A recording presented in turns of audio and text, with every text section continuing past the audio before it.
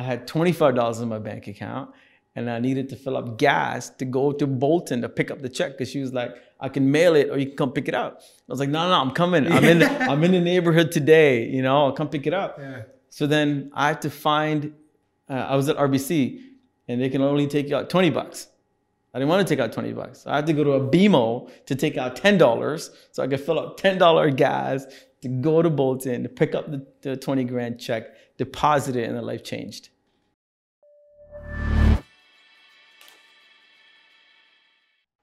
Hey guys, welcome to the BloomX episodes of 2020. Got a great lineup set up for you guys. As you notice, we got a new location now. We're filming out of Huddle Share Space. It's a new co-working space out of Scarborough. We're operating out of here as well. But of course, we got to give out a main shout out to MCRO, who continues to be a mainline sponsor for the show and for everything that we do. So remember guys, if you're looking for any apps, to make any apps, create any software, definitely consider them in your process. They do a great job. They support us, and they can definitely support you. Happy 2020, awesome. guys. Satish, man, we finally got you on the show. Yes, thank you for coming on the show. My pleasure, man. We're in Scarborough. We're in Scarborough. This is crazy. I love it. Yeah. I mean, I've been following your journey online. I started following you. So somebody tagged you in one of our posts. So we originally had on the podcast an opening, and we asked on LinkedIn, somebody dropped out last minute. Can anybody come up? We had an overwhelming response rate. And somebody that we were mutually connected to, Suji, I think, tagged you in the post. That's how I first started following you. Yeah. And since I hit that follow button, my LinkedIn has been blowing up with your content. Right. And part of what you're doing is trying to create an incubator. And I'm like, who's this crazy guy trying to create his own incubator? Because, I mean, I've been working in the institutional environment of incubators like Saturdays, and you see, I mean, there's just a churn that required to create good talent and good innovation and things like that, right? It takes a lot. So I started asking around, and you have quite a resume as well to back up your move into the space. So let's talk a little about that, right? Sure, yeah. So what's your background? Like, how did you get involved in innovation? Yeah, so I think the one sort of summation of my entire life, and I tell people I've lived sort of two lives, one before 15 and one after 15. And up to the age of 14 or 15, I was born in Chennai, South India, moved to Singapore when I was 4.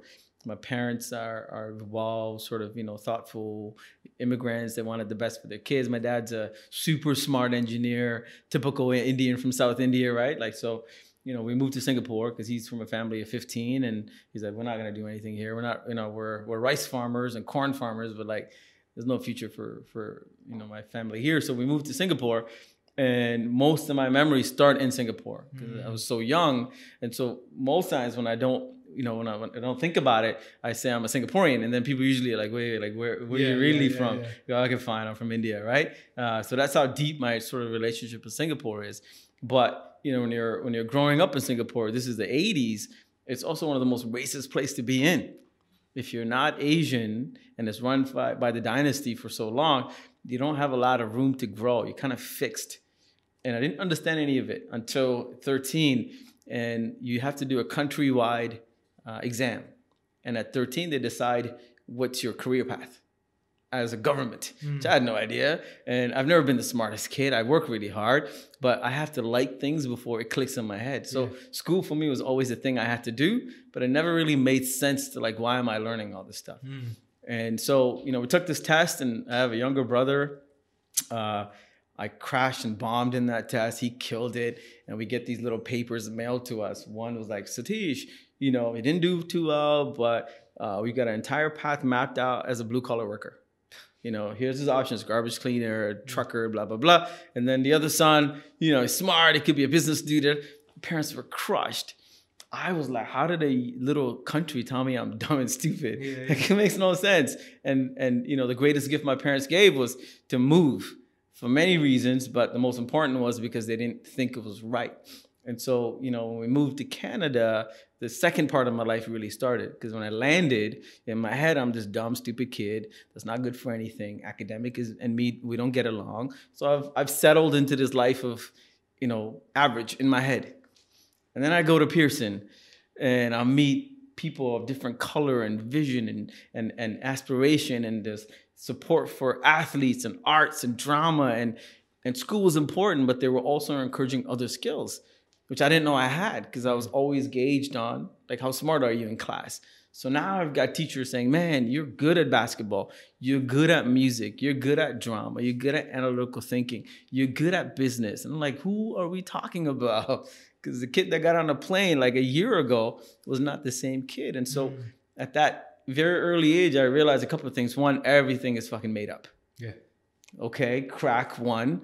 Two, if a bunch of smart people told me that I'm not good, and then a bunch of smart people tell me I'm good, then I get to now define my own version because everybody else is defining it. So I started on this journey at the age of 15 or 16 to say, okay, who am I? What are the things that I want to do? What kind of legacy do I want to leave behind? What kind of person do I want to become? And then what is the narrative to learn and unlearn? And that took me on a entrepreneur journey and 3 great companies that I built over the last 25 years, lots of lessons, exits, the other 99 that nobody talks about that failed and bombed, but taught me some really good lessons in life. And so the incubator, to get back to your question, is a natural evolution for me because I've always been on this journey of trying to figure out how to not improve only my life, but everybody that I touch. And so after I sold the last company, Blue Band Digital, after 12 years, I got a chance to work with Ryerson to set up a new incubator for them, specifically for science and engineering. I didn't know what it's like to start an incubator, but I was like, cool, let me go help startups because that's my ecosystem. And that's when I realized, man, there's so many awesome stuff. There's access to VC money. There's a great angel network. There is a lot of, incubators and co-working spaces that are helping people, but there's a whole segment that's not accessible for this service. And majority of them are new immigrants. Majority of them are minorities. A lot of them are female founders. And we don't even give them a chance to explore their business. They get discounted just because of who they are and where they're from and the fact that we don't understand them. And because I'm that guy and I've been a new immigrant and I am a minority and I've had to, from a very young age, hustle and work really hard to get the things that I want in life, I really sort of connected with them. And then we started coaching and mentoring and really, dealing with, not just the business side, but the emotional side that entrepreneurs go through alone a lot of the times, right? So that's what my journey was. And so, like any good businessman, I tried to figure out what's the right partners, what's the right incubators, what's the right co-working spaces that I can partner with. Nobody really got the big vision. It was either pay rent or, not. So I was like, okay, if I'm going to pay rent anyways, then I might as well do my own thing. I'm a big Tupac fan, and he says it, you can only knock on the door so long. Eventually you're going to kick it down. And I'm in a headspace where, I've earned the stripes. I put in my time. I've got the credibility. I've got the funding. I've got the passion. Let me just kick some doors down and see what happens. So that's what we started doing. And in that journey alone, there's so much stories. It's crazy. And I'm only in it like 6 months. Yeah. And so it's great, man. Like this is hopefully my last move. Yeah. So let's talk a little bit about that journey, right? Like, you just gave a lot to digest, but give it pretty much an overview of like your motivations. We have a lot of guests who come on this show and they talk mostly about what they do, like the hardcore things. And it takes a lot for them to share before they get to their motivations. But you jump right into it. Yeah. That's what I really appreciate. Like you talk about, this is my past, this is what really scarred me, and this is what really pushes me to do these things. But I really want to get into some of the accomplishments that you have done because, they do add up. Yeah. You helped create that innovation hub at Ryerson. Yeah. Right? Can we talk a little about that? Yeah, so Science Discovery Zone. So Ryerson has zones, right? DMZ is the most famous, which is also the most elitist now. I think if you go on their website, they can only accept like 7.84% or something. It's like scientifically very ridiculous. Yeah. And I was like, wow, we want the best of the best, the best to help them. Well, the best of the best, the best doesn't need a lot of help, okay? But it makes you look good. Awesome, I get it. But since the model worked, all the faculties created their own smaller zones. And the idea was to encourage people that don't want to do co-op to invest time and university-supported resources to experiment in business. Unfortunately, for people from science and engineering, stereotypically we're taught we're not business people, that we're introverts, not extroverts. Yeah. So the opportunity came up to say we're starting a new incubator, but there's not a lot of people in science who build businesses and who turn introvert into extrovert you're the only example we know of. Do you want to help, start this thing? And I said, great, as long as... What was your relationship with Ryerson at the time? Oh, I was just an alumni. Like I went to Ryerson, I studied computer science. I was the first student body course union president as Brown. Like I've always been that guy trying to change the diversity conversation. And cool. When did you graduate? 2000. 99. Okay. And by 97, 98, I was like, man, this thing called GPA that matters, because for me, it was like, hey, if I get a decent mark, I graduate, I'm still a computer scientist, and I still get to play ball. And I had a fantastic sports life, playing in intramural, 3 times champions. I had a mean 3-point jump shot. Like I was that guy, right? I was already DJing by then in the music scene. So university fit in, but it wasn't my all in because I didn't really want to be a computer scientist. I just didn't know I wasn't going to be an engineer. I didn't want to be an accountant. I wanted to be finance like my parents wanted. So the best way to like say screw you to parents but still get their support was to go into computer science because they kind of supported it because they didn't get it, right? But then I was like, oh, we need a high GPA to get jobs. And so I think it was third year, there was a job fair. And I met KPMG, Accenture, and a few other smaller consulting. And all of them were like, man, your GPA sucks. And I was like, yeah, but I got this skill and that skill and this skill. Yeah. And I was like, okay, so now GPA is too late to fix. Yeah. What else can I do? So I started my first company called Spider Design in 1998. Okay. Web was just coming up, very black and white, horrible websites. Yeah. But I figured it's not going to go away. Customers that are not on it are going to suffer. So I just started calling everybody in the local area, auto shops, warehouses, everybody saying, hey, I'm studying this thing called internet. You have to be on the web. I'll do for free. And if you like the work, you pay me for it. And most of them said yes because they heard about it, but they don't know what it was. Yeah. So I started just making awful black and white websites. Construction guys, plumbers, auto manufacturers, whatever. And at the end of each one of these sessions, I would give them my resume. And then on the back of the resume, I'll include all 249 members of my class saying, these are my competition. So if you want to hire anybody from this list, hire me first because we're already homies. I know you, I know your family, I know whatever, right? And the first time I learned a business lesson was that it's, volume matters. Building great relationships matters. Really caring about the other person's success matters. And then it's never about money first, but funny enough, money always comes to you. Yeah. So when I said these things, the first person to get a call when they needed other services was me.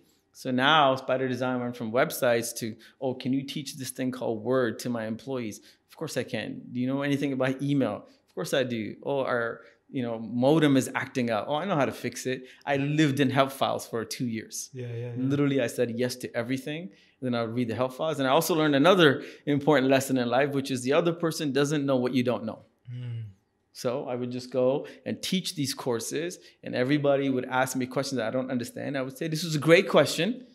Let me find out. And I'll come back next week. And I sold another class. So you're learning all these things organically because nobody's teaching you this stuff. And you got to make money because I'm living on my own by now. My parents have kicked me out. Yeah. They're like, we don't know what the hell you're doing. I'm like, man, I'm 20. I have an apartment, no furniture. I'm eating ramen noodles on good days with fake sausage in it. It's just weird. Yeah. But I'm learning life lessons.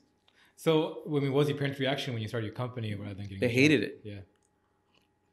100% because they still had no idea what I was doing. And the fact that, being self-employed, I was on the road all the time. I was also still DJing and making some side money. So for them, I was just always out. And we lived in Scarborough. So, connecting the dots to something evil was easy. Yeah. So what's this guy doing? He's out all the time, must be selling drugs or doing something. He's out late night. He's always tired in the mornings. And I was like, nah, it's called consulting. And to a point where man, I need to get a car because my very first client was in Bolton, Ontario, a big construction company that were paying me 20, 30K a month to do all sorts of tech stuff. I needed to buy a car. Big money back then. Back then, yeah. Right? And I remember that first pitch, I went in and then I gave him, the proposal. I had a 20K in the back and me and 2 other guys were working on it. The server was this giant tower that I kept in my car. So I could work wherever. So I had a giant tower, a monitor and keyboard in the back of my trunk. And I would literally stop and work wherever I can plug in friends' houses. And to buy the car, I was like, man, I need a car. My parents are like, no, we're not buying a car. My dad is Indian. So he's like, I came to this country with nothing. It took me 20 years to buy a car. You want to buy a car when you're 20? No way in hell. I'm like, but I can't take the subway to Bolton. Like, I need to make money. So then I had to ask a friend whose dad became my surrogate dad to sign the lease so I can get my first car. Wow. That's how crazy it is, man. The hustle is real. And, when I look at like what I'm doing now with new immigrants in the work, that's why I said earlier, 50% of the stuff we deal with is internal. And there's no way to solve it because they don't teach people that are not us how to deal with us. Yeah. So anyhow, that was Spider Design. I sold that company in 2000, just as I was graduating. And then I started another company called New Age Consulting. And I was curious about e-learning. I was curious about online. I was curious about internet marketing and all this stuff. And so we needed to sort of do something different. And my other two co-founders got a job at IBM and got another one got a job at Imperial Oil. They're like, peace out. We got 9 to 5. I'm like, man, we're going to, close all this up, and then exit. Back then, it wasn't like somebody purchased us. We just closed a company with a shit ton of money in the bank. Yeah. Nobody talks about that kind of stuff today. Yeah. It's okay to just close it down because you were making money and you got profit and you take it and everybody splits it. So we shut it down, and then I started another company. And that company, in 4 years, we became the largest JD Edwards shop in the country. What kind of shop? JD Edwards is the ERP. We got lucky with that software. Again, I was like meddling, trying to figure out where I fit in. And BI and data intelligence was huge, and so we got into it. What year was this around? This is 2006. Sorry, 2006 was when we exited. We started 2000. And really on the backs of Y2K. So 1999, when I was still running Spider Design, the world was freaking out that everything's going to end. 1999, like, what are we going to do? The year is going to end. All the clocks are going to stop working. And I remember the time, man. It's crazy. And I took one class that I actually liked in computer science called COBOL. And I didn't know that half of the banking systems and retail systems all ran on COBOL. So now we have a skill set, we have a labor force, and we have a market that needed it. And they were willing to pay $200-300 an hour. So I hired as many fourth-year students as possible. And I was like, we could do it. Yeah. We could save the world. And so, I'm still just a 20-something-year-old kid, but I'm working with Lafarge, I'm working with Winners, I'm working with CIBC, and we got consultants in there working on COBOL, trying to solve an issue. And I learned another lesson. What you're worth can sometimes depend 100% on the other person's need. And a bottle of water is $1 unless you're in the desert, man. Yeah. And you're paying me $1 million for it. And I was like, okay, this is cool. So, I need to ask, like, how's that scoping process? You're like, at this time, 21, 22 years old, right? You're launching a second company, and you decided to hire a bunch of students, all younger than you, right? And decided to go after these banks in that time. Like, we are, like, only recently have, like, the culture really shifted towards, the young people have some value, right? To take a meeting properly. Like, I remember when I first started my first company when I was 17, 18, like, one of the hardest things we had to do was be taken seriously. Yeah. Right? How did you at that time, like during like Web 1.0, when people don't really trust the internet yet and applications built on it, how did you get this process started? Yeah. So, I think it's almost harder to meet people now because of LinkedIn and social media. Back then, it's really about human connection. So you do old school marketing. Like, you call the receptionist, you find out who the person is, you call their extension, and you pretty much got a direct need. The other thing is, we knew exactly what we were selling. I wasn't out there saying, hey, I'm a consulting company, I can do all this stuff. I'm like, you have a Y2K problem? If you're running it on COBOL, I got your guy. And because it was desperate enough, they were just taking anybody that had a skill set. So tell me these banks just took you in just because you said 100%. Just that. Yeah. You have this problem. Like, was it like they knew they had the problem and COBOL 100%. Was the problem? Yeah, because resources weren't around, right? What about their internal staff? Like, don't they have an internal team for this? The volume of work at the end of that decade was incredible. Because again, imagine you're operating out of massive fear. This wasn't my website might go down. This is everything will stop working. Yeah. Banks will stop. Yeah, was that true? Like, the fear was real, but nobody know what would have actually happened. Okay. Because like I remember that hype. I was like 10 or 11 at the time, and everyone was talking about Y2K. I'm like, what the hell are you talking about? The world's gonna end because the clock hits. Yeah, exactly. Whatever. Yeah, because they didn't know how to deal with the numeric change. And to be quite honest, I also didn't understand it, but I also didn't have a business, and I was living on my own. And I've been always good at gambling what's around the corner, right? Cool. And then the first clients we talked to weren't the Lafarges and the banks. They were smaller consulting shops, and they're willing to pay us 20, 30, 50 bucks an hour. But by the time we got to the bigger guys, I'm confident in saying, I need 200 bucks an hour because I already know you need me more than I need you. And at that age, and with the crew that I had, what's my worst case? So how long did it take you to get that knowledge gap to that confidence? I think I'm still working on it, man. Because you never really get it. No, I'm saying for this particular need, right? Oh, for you to go to the banks for like that. I'm trying to figure that sales cycle out. Yeah. Right? It was 1999, 1998 when we shut down Spider Design, and then for about 6 to 7 months, I was like, what do I do next? I still got rent. I gotta pay. I gotta move on. And then I was talking to a friend who was like, do you know anything about Y2K and shit? And I'm like, I do, but I'm not really paying attention because, I'm working on like Web 1.0, like, and he's like, oh, this is the thing and this is technology. And then he mentioned COBOL. And I was like, oh, I know that language. And I was like, so I just got to tell a bunch of people I know and then to see what happens. And then he was like, yeah. And then we started trying to figure out who to talk to. Then I had some champions in places where they were already working. I had staff that knew friends. And then you realize how the world is really connected when you know kind of what you want to say, right? If you know what you're talking about and you know passionately who you want to get to, we're actually pretty smart. It's when you don't know and you're sort of all over the place trying to figure out who do I talk to, that it's a long, drawn out process. So let's go back to like how you hired these students, right? Like, so did you first get a contract first and call a bunch of The first few were literally handshakes. I'm like, yo, you got nothing to do. I got a gig. I'll pay you X amount of dollars. Do you want to work? And most of them are student debt. We were living in the OSAP days. Nobody knew what kind of job we're going to get, right? So it's an easy sales cycle. And then my worst case was they get in their shit. Okay, we get fired, we move on. Like it's got no impact to me, right? And that was like a very short time. We're talking like mid 1999 up to December 31st. Once that happened, nobody cared. And right after that, I had to figure out what to sell next. But when we go out to now new clients and go, oh, my clients are winners and Lafarge and CIBC, they didn't look at it as 20-year-old kids. And we were part of the Y2K program. Nobody cared. So by the end of Y2K, like how many people did you have working under you? I think we were 15. 15? It was about 15 people. Yeah, across 4 companies. Full-time? Yeah, full-time. For about 5-6 months, everybody was just working. Where were you operating out of like? Oh, it was in the client offices. Like I was like a mini recruiting company without knowing that this is how recruiting companies worked. So like you would get this client, like you get a client, like let's say CIBC. Yeah, they'll be like, we need 3 guys. I'm like, okay, we negotiate the rate. And then I'll sign a deal with them as New Age Consulting. And then they'll pay me every 15 days. And I'll pay those guys every 30 days just to be safe for cash flow. And I did that for 6 to 8 months. And then you took an arbitrage in between. Right? Yeah. Like, was it directly for the labor or was it like a per contract? No, direct per hour because they were paying us per hour. So I was like, okay, I'm not going to pay you more than $50. That's a lot for you. How did you get legality-wise, like signing everything? We were incorporated. We're, on paper, we're no different than any other company, right?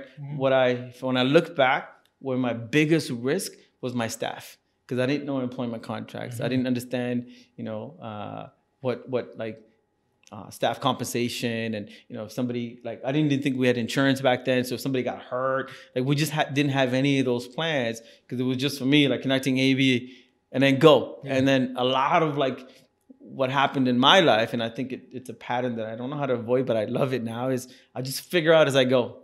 I'm very comfortable changing the fucking tire while I'm driving. I'll just do it. We'll figure it out. And that's been my success. I work with a CEO of a large, pretty successful company. Like this guy built a $200 million company, and my past boss, and I got to work alongside of him. And he always talked about this, how he picked it up from his father, the way of doing business. Is that, and he's like Russian too, so it makes it more epic. Right? And he's like, we jump first off the cliff, then build a parachute on the way down. And I'm like, okay. And then we do that all the time. That's how we roll as a company.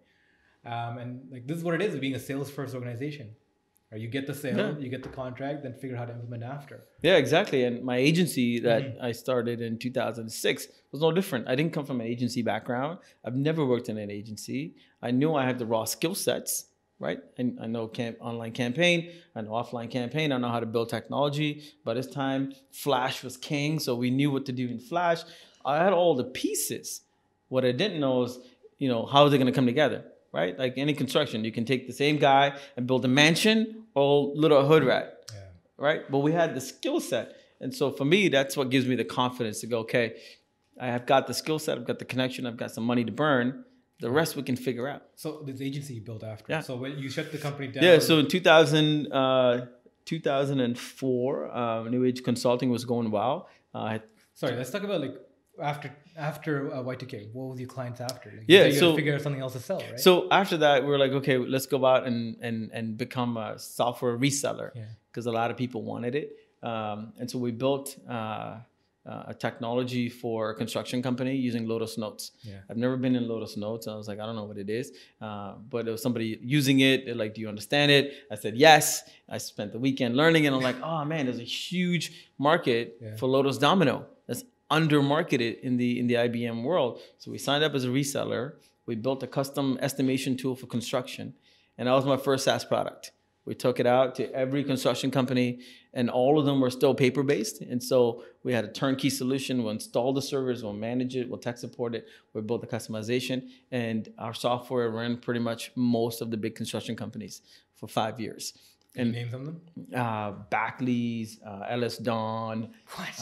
Who else? So you closed us down as a client. Yeah. Because again, we're talking like early 2000 where we're like, how do we put our construction software out there, right? Yeah. So we started just pimping it out. And how much would you charge?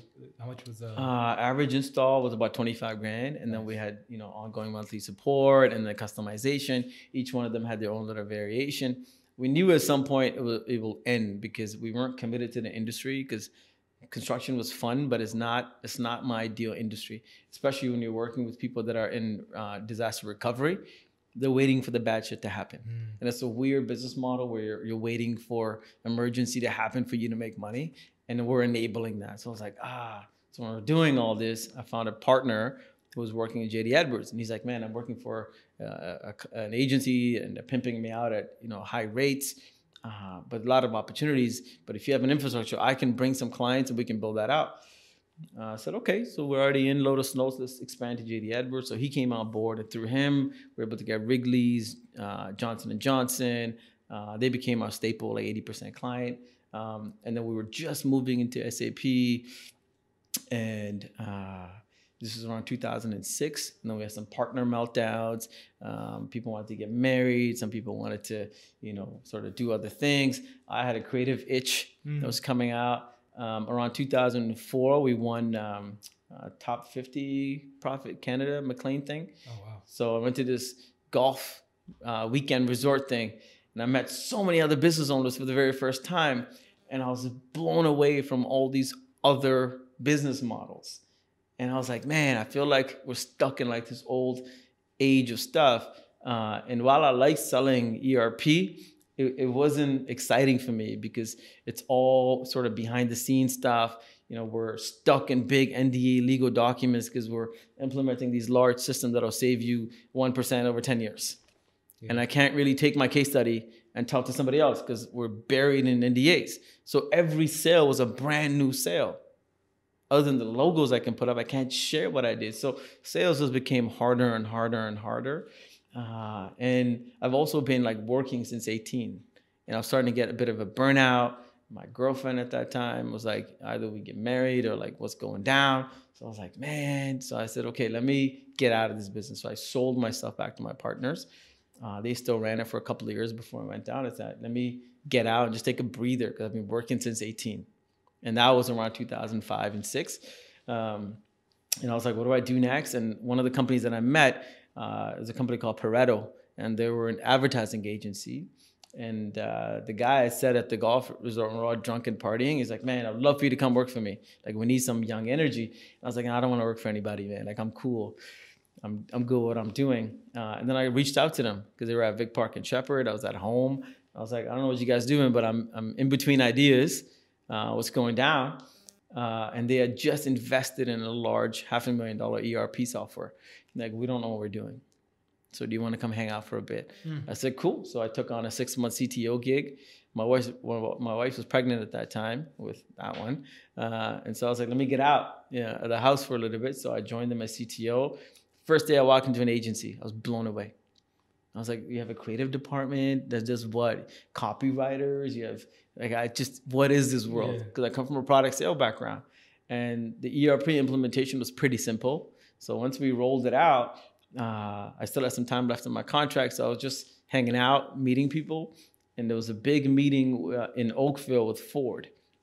And they were like, do you want to come along? Because we need a digital guy at the meeting because they're a digital guy. I'm like, cool. I've never been to Ford. I've never been to Oakville. Let's just go. So they took me to Ford in Oakville. And that was the first time I was hearing them talk about a digital campaign, online traffic, click-throughs, conversion. And they had no idea what the hell they were talking about, man. And at some point in the meeting, I don't remember exactly what I said, but I said a bunch of shit. I'm like, I think the online world, you're underestimating it. Your traffic plan doesn't make any sense. Your 1% conversion assumption makes no sense. I think your creative looks very blind, printed versus digital. And they're like, what do you know about this stuff? I was like, I don't know much, but I don't know enough to have an opinion because you guys are like print guys. And Ford really liked what I said. And then we came back and the agency was like, okay, tell us, like, what are we not talking about? And so we created a micro agency within Pareto, and we started pitching all these clients. Subway was the second pitch. Shoppers Drug Mart was the third pitch. Air Miles was the fourth pitch. And every pitch, they were like, yeah, we want digital. We want digital. You got a new guy, digital, da-da-da. So it got to a point where, like, now I'm doing, the digital strategy, whatever that meant. And now there's a small creative team that are assigned to me. And we're spending time in like whiteboard sessions and taglines. And I'm like, we get paid for this? This is incredible. I had no idea there's a whole industry of creative people that get paid to just think and design and come up with concepts. And clients will be like, this is shit, but still pay you? That's crazy. So I got hooked into it. And then I told them, hey, let me build a little team formally underneath you guys and I'll run it. Thank God for me, the board unanimously said no. We want to be a below the line agency and not above the line. And so we don't want to do that. I said, cool, I'm going to go. And then it just so happens the day I resigned, their creative director happened to resign and go on like this 3-month adventure. So I said, I like what this is. I think I can build my own little ecosystem of clients where I get to play creative and digital and strategy. And then let's see what happens. So I incorporated Blue Band Media in 2006. What was it called, Blue Band Media. Blue Band? Yeah, Blue Band Media. Band? Yeah. The Blue Band came from basketball. So high school, our coach used to make us all wear blue bands. So we felt like a team and didn't lead to a Cinderella championship or anything. But I learned quickly how something simple like a blue band could connect people on a very emotional level just because we have something that's common regardless of who we are. And so I took that philosophy into, if I'm going to build the world's greatest digital agency, then we need to find people that are uniquely good at something and then try to find a way to connect them to the bigger vision. Yeah. Like a big rubber blue band. That was the vision in my head. First logo was like this blue. It was horrible. Yeah. It was crazy. But yeah, that's how I got into the agency world, man. 12 years ago in 2006. So what kind of agency was it? Like, what did you guys focus on? So our first service was just web solutions. By that time, Flash is king. I wanted to get into consumer marketing, CPG, because after seeing what Quizno and these guys did, I was like, like Flash videos? Like, yeah. So retail was good, but I liked the consumer side of things. So when you walk into a shopping center, I'm like, everything here is a client. Every product is a client. Here's my market. Here's my market research. So we said, how do we find CPG clients that are moving from traditional to digital? How can we find clients that are paying attention to consumers online? How can we bring gamification and creative thinking? Because Flash was really good at that time. And then 4, how can we be a little recession proof? So I didn't want to go after the luxury guys. So I went after the food and the staple stuff. So my very first client was actually cheese strings. And it took about 6 months to win that account. A bunch of RFPs and pitches. Even though the brand manager was my really good friend, I still had to learn the ropes of how to go pitch. Yeah. And we talked about it earlier. That's when I realized, man, brown guys going in to pitch a institution like Parmalat with a ecosystem that expects a certain look and feel. No way, So I hired my boy, who's the creative director that came back from holidays. He's 6'6", beard, tattoos, got the vest. He is the creative director on paper. Okay. Right, and then I ran the first 2 years with him as the face of the company. Like we would go into meetings where nobody would even say hi to you because they think I'm the tech guy. Yeah. Until the business card comes out, they're like, "Oh shit! Oh, you're the CEO." I'm like, "Yes, but it's okay. It's cool. Like let's figure it out because we needed to just figure out how to get it done." But I was my first entrance into market. So from cheese strings, we moved into cheese and into milk. Then we moved into candy. Then we moved into meat. Then we moved into like lifestyle brands like NBA and then Canada Basketball. We got to auto, and then we went to QuickBooks, and we went to Falls View Casino. Like over the 12 years, I've touched every category possible, either from a creative perspective, brand building, or storytelling. And so, we changed the company name 4 years into it to Blue Band Brand and Digital. We had offices in Toronto, Montreal, Ottawa, Costa Rica, and a satellite in India. Jeez.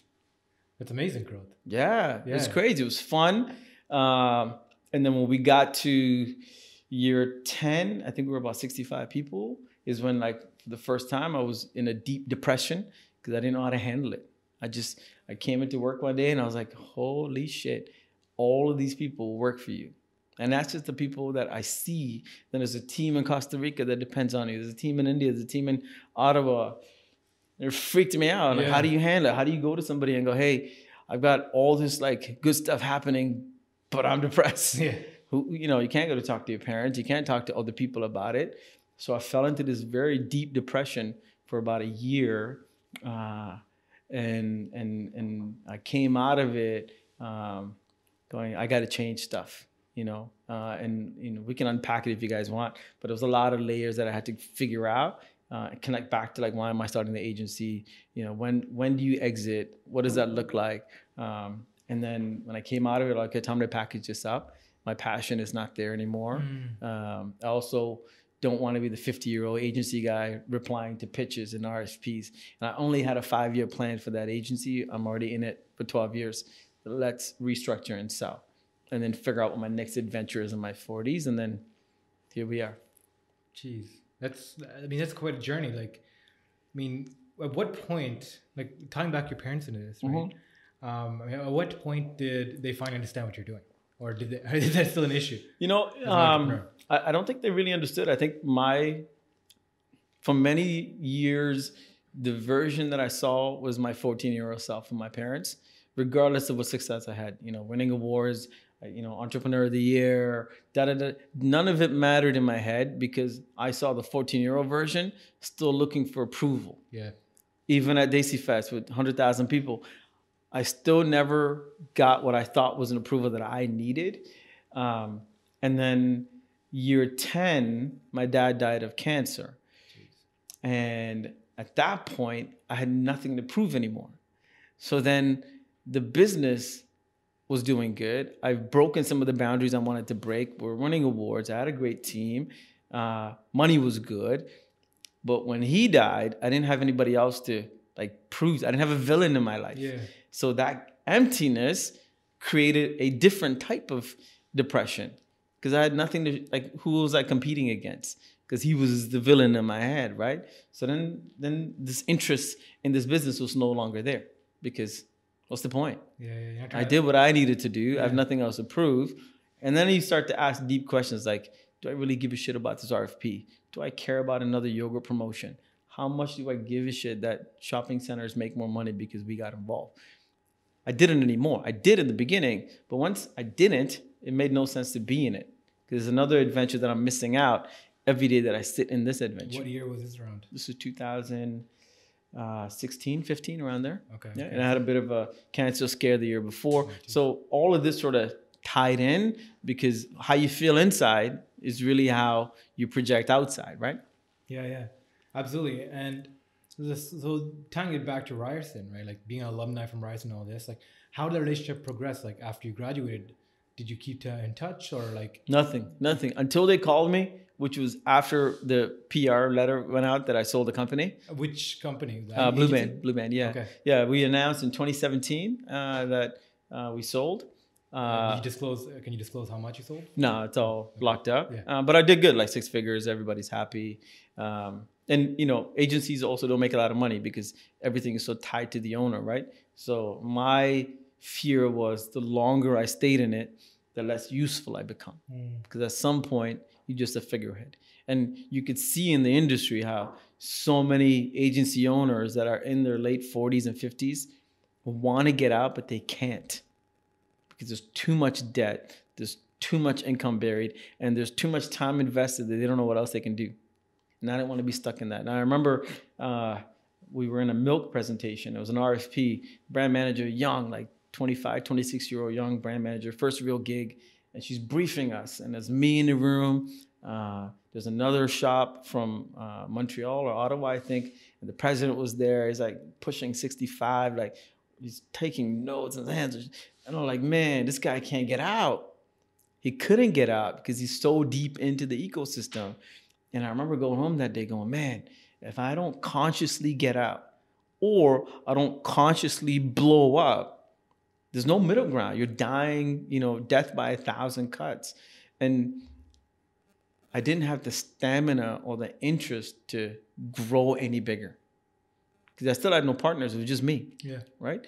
I had employees that were vested in the company, but on paper, I was the only partner. So there's only so much you can do. So I was like, man, I can't do much more. So I need to exit. I need to package it out. But that was a very interesting moment. Like that whole pitch, I don't even remember what I said or what the RFP was. I was just so focused on this other human being who I thought I could fall into the same trap. Yeah, right. Yeah. And so I wanted to exit, you know. And I think it's one of the best decisions I made because it still gave me the success of an exit with room to reinvent. Yeah. Man, okay, so let's continue that journey, right? Like, yeah. So 2016, you sold the company, APR. So 2017, start of the year, I get an email from the dean saying, "Hey, we'd love to meet with you." And I was like, "Here we go. They want the checks now.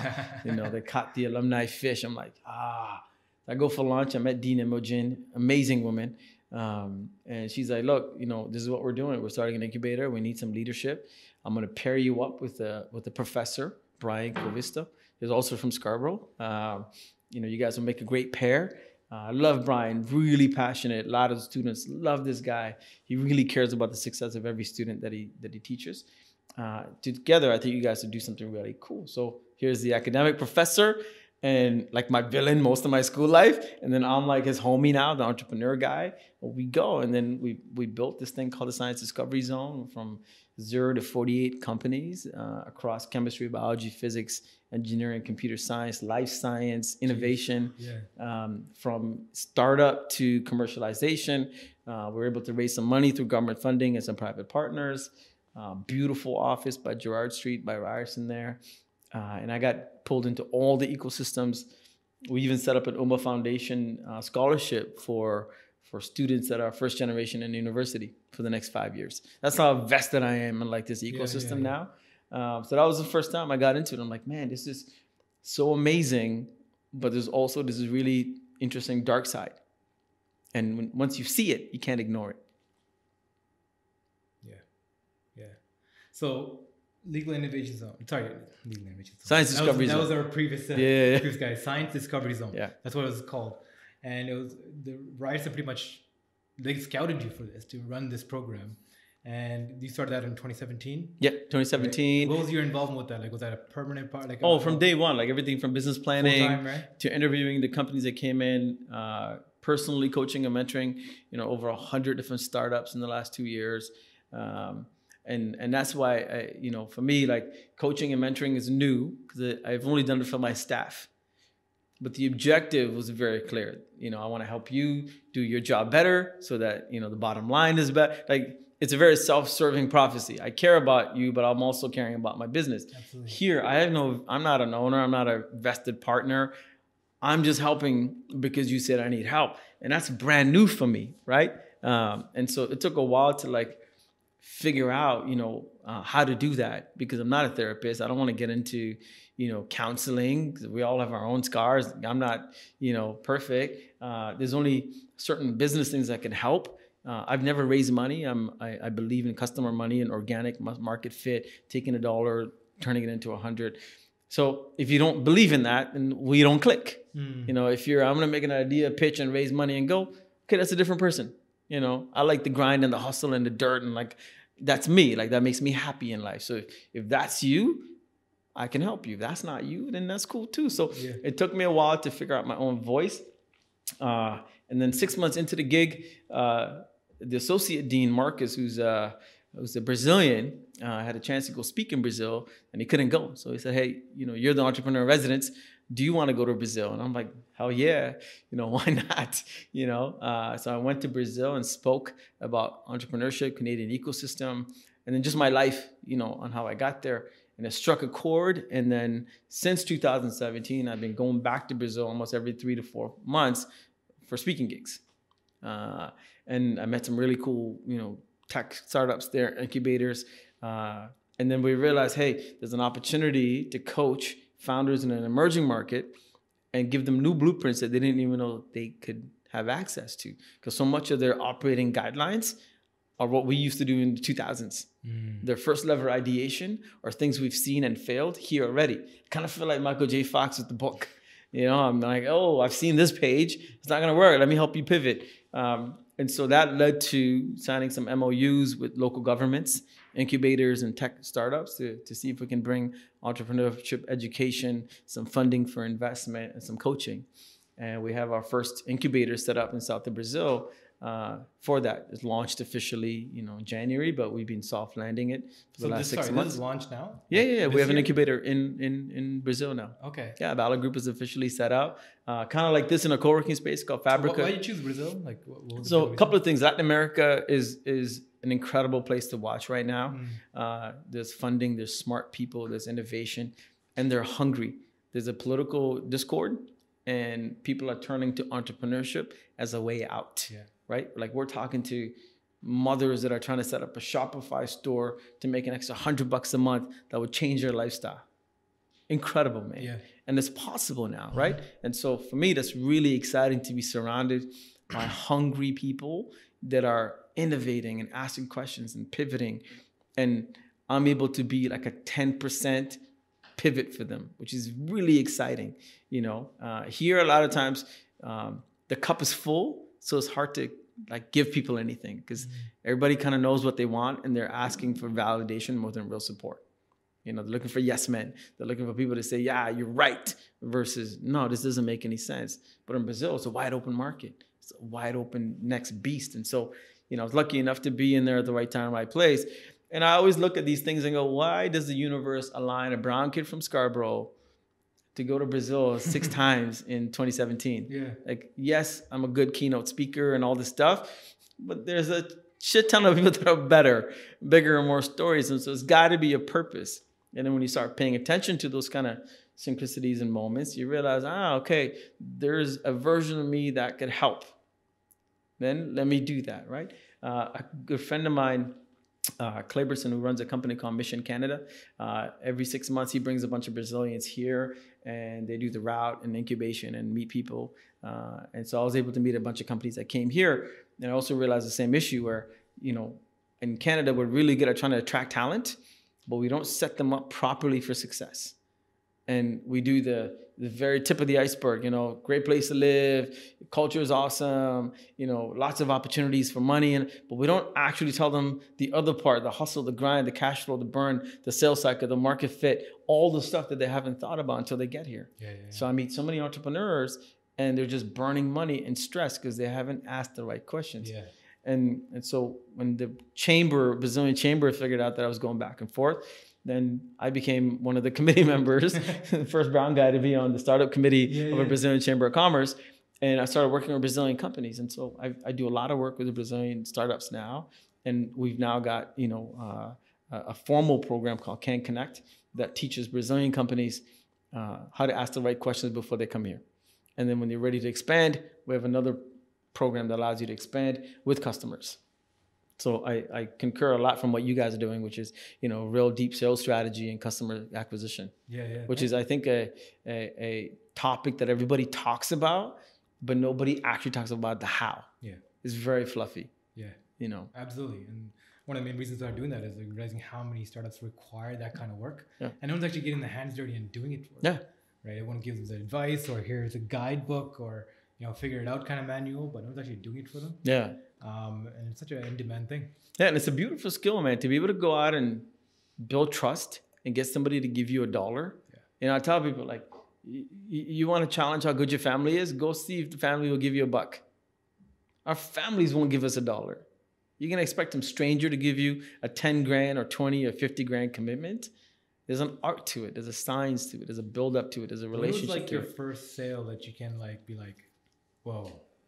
I think handed me money for something. Yeah, I think the first time I really understood money was when I was selling Backley, the construction company. Because that was my first formal pitch. Up to then, it was like little, $100, $200 websites and this and that. That was the first time I had to write a proposal. And I remember walking into that meeting, there was like 9 people in the boardroom. And they're all there to listen to my pitch. And I'm in like this $99 suit from International, from Scarborough Town Center. And it's like just ghetto enough where I'm like, oh, this feels weird. This green suit is a little too shiny. You guys seen the suit. Everybody's seen it, man. And I bought like 2 for 1, so I had 2 of them. But anyhow, I'm sitting there sweating, presenting this thing, and then we get to the last page. And then, I've been reading a lot of these consulting books up to then, and I remember one of them was like, when they get to the last page, you shut up and you just be quiet, and it'll get really loud in your noise, and you want to justify, and just shut up and just wait. Last page is the prices, right? Yeah. So I remember he got to the page, and he's looking at it. I'm like, just don't. And every part of me wanted to talk about like my price. And it's like, no, I'm just gonna be quiet. I'm gonna be quiet. I'm pinching myself. And it felt like a 30-minute wait. It was literally like 30 seconds. He's like, okay, this makes sense. Anybody else has an objection? Most of them are like, to be honest, we don't get the pricing because we never priced tech before. But if you think it's fair, let's do it. And I'm like, okay, let's do it. And then I was on a Monday, and they're like, we'll have a check ready for you the next Monday. And I had $180 in my bank account. And by the time I got to Monday, I had $25 in my bank account, and I needed to fill up gas to go to Bolton to pick up the check, because she was like, I can mail it or you can come pick it up. I was like, no, I'm coming. I'm in the neighborhood today. I'll come pick it up. So then I had to find, I was at RBC, and they can only take out $20. I didn't want to take out $20. I had to go to a BMO to take out $10 so I could fill up $10 gas to go to Bolton to pick up the 20 grand check, deposit it, and the life changed. Jeez. It's crazy, man. That's a real story. Like I literally couldn't take out the money, and it was incredible. Like you can't, and it toughens you up. You kind of figure out what you're made of. And I think for me, entrepreneurship, starting a business, all the stuff we're doing, it's the greatest gift is not revenue and customers and accolade. It's a small glimpse into what you're made of. And a lot of us don't get that. A lot of us go through life without ever answering that question of like, what are you made of? And that for me is like the greatest gift of doing what I've done so far. But all the other stuff is a great benefit, but I know intimately who I am.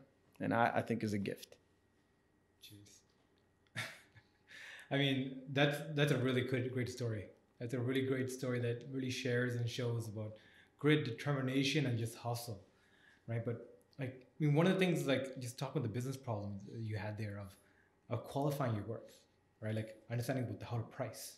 That's something that people struggle with a lot. Oh, 100%. Off, right? Like, do you struggle with that at all ever? Like with pricing? Yeah, I mean, pricing is a weird thing, right? Because there's a lot of perception that goes into pricing.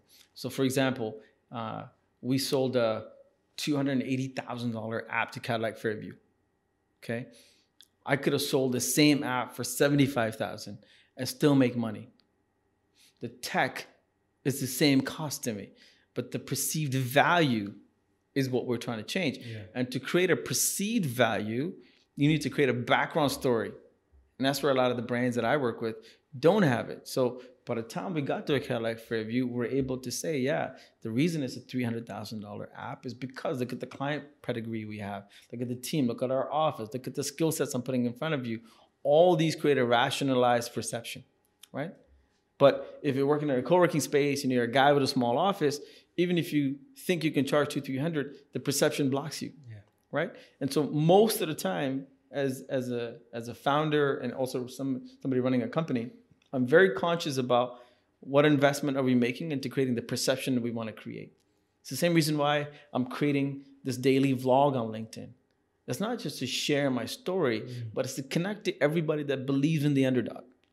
Because that's the community I need to build to create an incubator that supports underdogs, right? If you've never experienced the pain of what I'm sharing, you can't resonate to the people I want to serve. We can't be in the same room. So to attract that community, I'm creating a perception by being 100% transparent into things I typically wouldn't talk about if it wasn't this path, right? So when I reach out to somebody and say, hey, I need help, they've understood the context of where I come from. And then we operate from a different relationship. So for me, sales is no different. I need to create the perception that I want you to see, and I need to back it up. So when you look me up, when you read about me, when you run into somebody who says something about me, that story is completely crafted to fit my perception. So by the time Cadillac Fairview got knocked into us, they already knew we're the best in the business. They already knew we had the retail depth. They already knew through their networks how good we are and that we can deliver something in 8 weeks when nobody else can. Okay. You know, if they would have paid $500, I would have charged $500, right? But we knew the limit was there, so we sort of took a guess on, you know, the gap. Yeah, we did it, you know. But it was a time where I was doing, you know, $800 WordPress sites because that was the bottom feeders we needed to cover rent until we changed our story. And so much of what I do is about storytelling. Whether you're, you know, a startup or a $100 million company, it's the story that creates the connections, that creates the trust and the perception for you to go ask for money. That's great. Yeah. So, I mean, just to finish off your story there, right? Like Legal Innovation Zone, like when did you stop working with them, or do you still work with them? Science Recovery Zone. It's okay. Yeah. Legal Innovation Zone is dope. My contract with them officially ended, it started 2019. Yeah. So I spent 2 years there, and then they have a new interim director. They're on a different path, more focused on research and science versus commercialization and go to market, which is great. You know, I did my time. I got what I needed out of it. And truthfully, if it wasn't for that experience, I wouldn't have seen the other things that allowed me to create this version going forward. I wouldn't have seen the pain. I wouldn't have seen the issues. I wouldn't have got into this fight. You know, I would have done something different. I don't know. But now that I've seen the fight, I'm really excited. I think we could do some really cool stuff to create opportunities people that are blocked. Yeah, absolutely. Yeah. Perfect. Man, this has been awesome. Like, thank you for coming on. And this is great, man. Thanks for letting me share. Yeah, absolutely. This has been a great, I don't think I've ever gone into this detail in someone's like career path as an entrepreneur, and you as like a down to the earth, like nitty gritty, like really grit focused hustler. Really appreciate that, and really appreciate you sharing that part of that, of your lifestyle right at that time. Like, sales and building companies and your motivation behind that. You got really deep in that, and I appreciate that. No, thank you, man. And I think part of what I'm trying to do is create that visibility for people that, you know, entrepreneurship has gotten sexy. Yeah. And entrepreneurship has become this no-barrier, easy to get in. But really, if you think back to why would anybody want to lose the discomfort of a 9-to-5, is because they've got a life discomfort they have to solve. And the only way to do that is becoming your own person. And sometimes we want to be entrepreneurs without the discomfort, but the growth as a human happens in that discomfort. Yeah. And so when I'm talking to people, I say, hey, if you want to be an entrepreneur, know that that's your real journey. You growing into a different person through the vehicle of this business. The success or failure, you can't control. There's so many variables: economics, competition, sales, market, blah, blah, blah. You can't control all of it, but you can 100% control your personal growth. So that becomes your priority. The rest you can win by default. Yeah. And that's the mission we're trying to do. And that's the purpose of Bala Group and AC Fest and all these other things I do. And I don't know, we'll keep doing it until my time's up. Absolutely. This is amazing. Thanks for having me. Thanks for coming on. And hopefully we can see more of you and be able to support what you're doing online. Appreciate it, man. Thank you. And thank you. Yeah. Awesome, man. Oh, good to meet you guys.